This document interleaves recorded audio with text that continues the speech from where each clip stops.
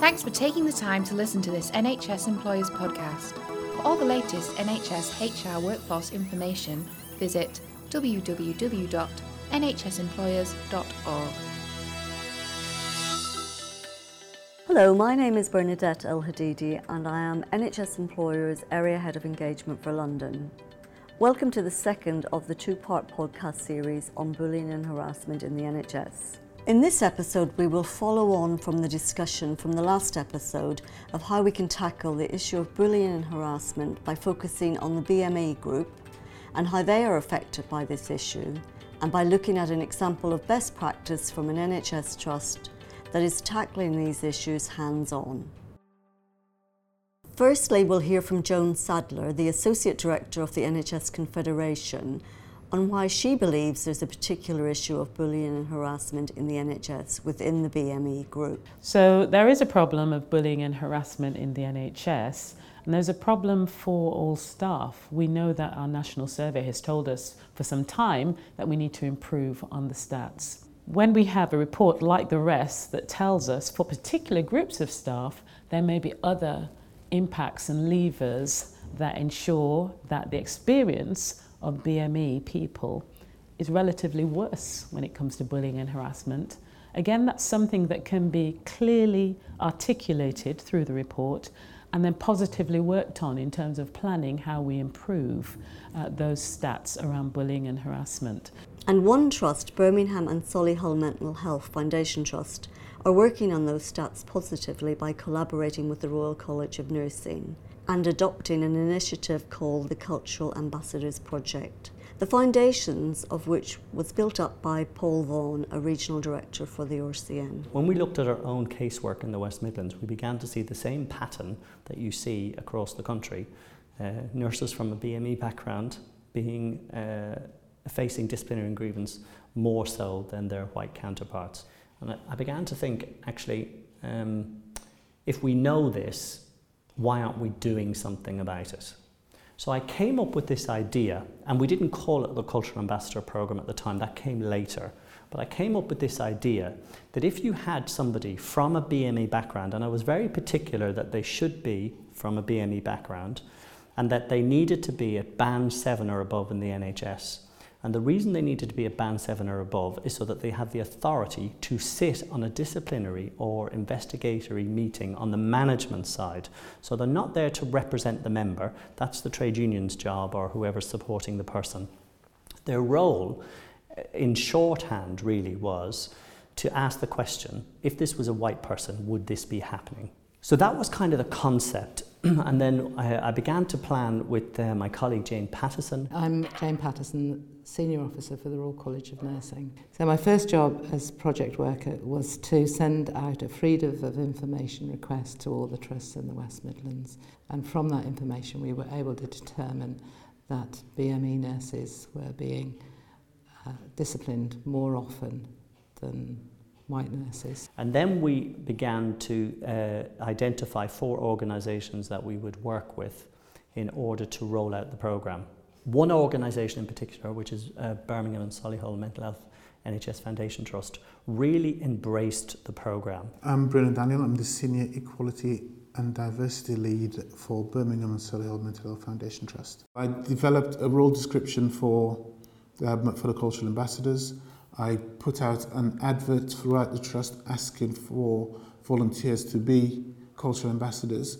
I'm Frances Byrne, I'm lead for professional development and I'm a nurse, but I'm also a cultural ambassador for the trust. There's always a request for a cultural ambassador now, so every case where it's appropriate, they request a cultural ambassador. And I think it has impacted because I think the panel, it does make the panel mindful. I think a lot of times they are mindful, but I think it does bring in a different element. Once we had our cultural ambassadors, we then had to think of the training. Led by the RCN, we did a 3-day training course on discrimination awareness, cultural competency, and conscious and unconscious bias. On the 3rd day, when we were testing out the investigation skills of the cultural ambassadors, we realised that some of them had never been involved in investigations before. So putting them into that situation could be quite daunting. So I developed a fourth day with the help of my HR team on investigation skills. My name's Dawn Robinson, Employee Relations Specialist. I work for Birmingham Solihull Mental Health NHS Foundation Trust. For the HR department as a whole, we've fully supported the programme right from the onset in terms of having dedicated people. So there was Bruna who was leading on it, and then myself and another colleague who were developing the initial workshop for the culture ambassadors. Initially there was hesitation about it and people not sure what that meant really by having a culture ambassador. So that took some work and encouragement, working with key people to explain what that role would be and how that role could support. The most stark story, I suppose, that I was told was when a nurse from a BME background was facing a disciplinary for gross misconduct for a serious drug error. In the questioning by the cultural ambassador, it transpires that a white nurse was involved in the same drug incident but wasn't facing a disciplinary. So why would that be happening? So even if that one case as a result of the cultural ambassador program, made it different moving forward, which it did, I think it's been successful in raising the issue and to give people the tools to take ownership and confidence that they can challenge this behaviour in the NHS, and they can safely bring it to people's attention, and they can make it different for others coming in the future. It can look clear-cut from an investigation on a piece of paper, but when you're in the room and the person starts talking, there's things that come up that there is underlying issues that you can tease out, and then when you discuss it with the other panel members, I think they're looking at it straight from clear facts. I think sometimes that having someone to look at it from a different perspective, and they're open to it, that is the good thing. I think that if any suggestions I've made, people then will look at those. Well, hello everybody. Thank you for coming today. I hope everybody thinks that they're here to be part of an investigation panel. We went along to the Trust and observed a role play based on an actual real-life scenario of an investigation meeting regarding Pauline, a BME staff member who had been accused of behaving inappropriately during a shift. Okay. Dawn, could you just pop outside and... Yeah, I'll just go and bring them in. Would you like to come through? Okay, yeah. Make yourselves comfortable and then we'll get ready. Hi, my name's Carol and I'm going to be chairing today's meeting. And we've also got one of our cultural ambassadors with us today. Just to introduce myself, my name is Jenny Johnson and I will be the cultural ambassador for this case. I'm a member of the panel and here to support the investigating team in relation to fairness being applied to this investigation. So let's come to the complaint and the complainant. Your manager has received a letter from a service user called Julia Benson. Julia reports that you said to one of the nursing staff, you were speaking in an aggressive manner, "Do you expect me to sit in one of these chairs all night?" and that they had better provide me with a more appropriate chair because I'm not breaking my back for no one. Do you have any recollection of that? I did mention about my back because, as I said to you earlier, I wasn't feeling 100%.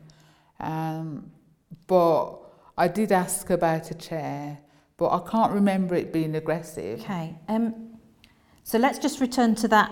The fact that you say you probably did say something. In fact, you did say something about the chair because you were aware of your back. But that you wouldn't have said it aggressively. Jenny, I'm just wondering is there anything that you'd like to ask around that? And it was clear to see that the cultural ambassador helped tease some potentially critical information from the investigation. She managed to find examples of how cultural differences could have played a part in the lead up to the accusation. Pauline, regarding your other colleagues, what's the ethnicity of the other colleagues? They're both black. One's Jamaican, I think the other one's African. Okay. Usually when you're with those colleagues, because it says regarding aggressive manner, would you sometimes use patois just out of interest when you're speaking? Well, yeah, especially the one, because I've worked with her at different times, and we sometimes do talk in patois, you know, to sort of have a bit of banter or whatever. Yeah, we do express ourselves like that when we're together. So do you mean, is that what you're saying, that because I spoke in patois that I was being aggressive? This helps steer the chair into thinking that there is a possibility that Pauline may just have been misinterpreted by her colleagues. Well, I'm just wondering I'm certainly not saying that you were or you were not being aggressive, but I'm just wondering whether somebody who isn't from that ethnic background might interpret that differently. Do you think that might be the case? I think it's just a lack of understanding of the way we talk to each other as Jamaicans. Examples like this show that the cultural ambassador can have a positive impact on the fairness of a hearing. I think it's about being really keen, listening to what's being said and exploring deeper, but just being very open, not having an agenda, but asking. And I think those things that, you know, how people interpret people's mannerisms and add value judgments to them rather than looking at them as this is just someone's mannerism and this is separate to how their professional behaviour. Thank you very much indeed. And one final question, can I just check that you've been happy with the way that today's meeting's been conducted? Yeah, it's been okay. The benefits of the Cultural Ambassadors project can be seen by the Royal College of Nursing and Birmingham and Solihull Mental Health Trust. So the feedback I've had from staff has been positive. They've seen that it's an independent person there that can support them through the process, and it's helped them to see that the process has been dealt with in a fair and equal way. Over the 2 years that we've measured the Cultural Ambassadors project, we've seen some improvement both in our employee relations data, our staff survey information, and more recently in the workforce race equality standards. In 2014-15, we were 1.5 more likely to investigate or discipline a BME nurse. In 2015-16, we're 1.3. It's a small number, but it's a shift in the right direction in relation to how staff feel about being discriminated or being satisfied about using the employee relations process. But also, our sickness absence has improved quite considerably, particularly in relation to stress and depression. So all of our indicators are moving in the right direction. A really nice story from one of the cultural ambassadors that kind of links to the cultural issue is that there was they'd done a couple of cases with a white investigating officer. And at one point, the cultural ambassador said to me in one of the sessions we were doing, support sessions, was kind of saying to me, actually, I don't know if I'm needed anymore. You know, I didn't ask many questions because the investigating officer was asking all the questions. And actually, how fantastic that the white manager began to get it and understand what a good way of doing it was, and beginning to look for that unconscious bias without having to have a cultural ambassador to do that. What we're told is that BME nurses involved in these processes feel as if they've had a fair hearing. Some of them have never been involved in a process before, so they don't have anything to compare it against, but they have an expectation to begin with that the hearing won't be fair. So they feel that they've had a fairer hearing. And we are told that investigation teams and disciplinary panels are altering their behaviour if a cultural ambassador is part of that team or panel. And those might be subtle behaviours, but they seem to be making a difference.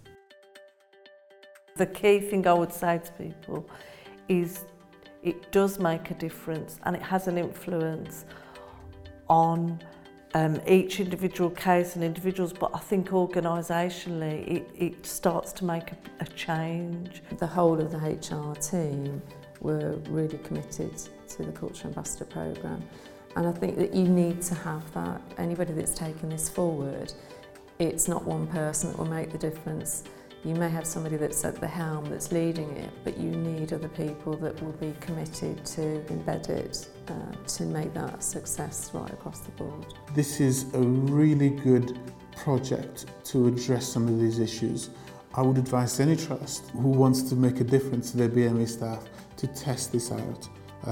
But it's so important that there is an identified lead who has ownership of how it's run, because just allowing it to free flow will not demonstrate a commitment to the BME staff.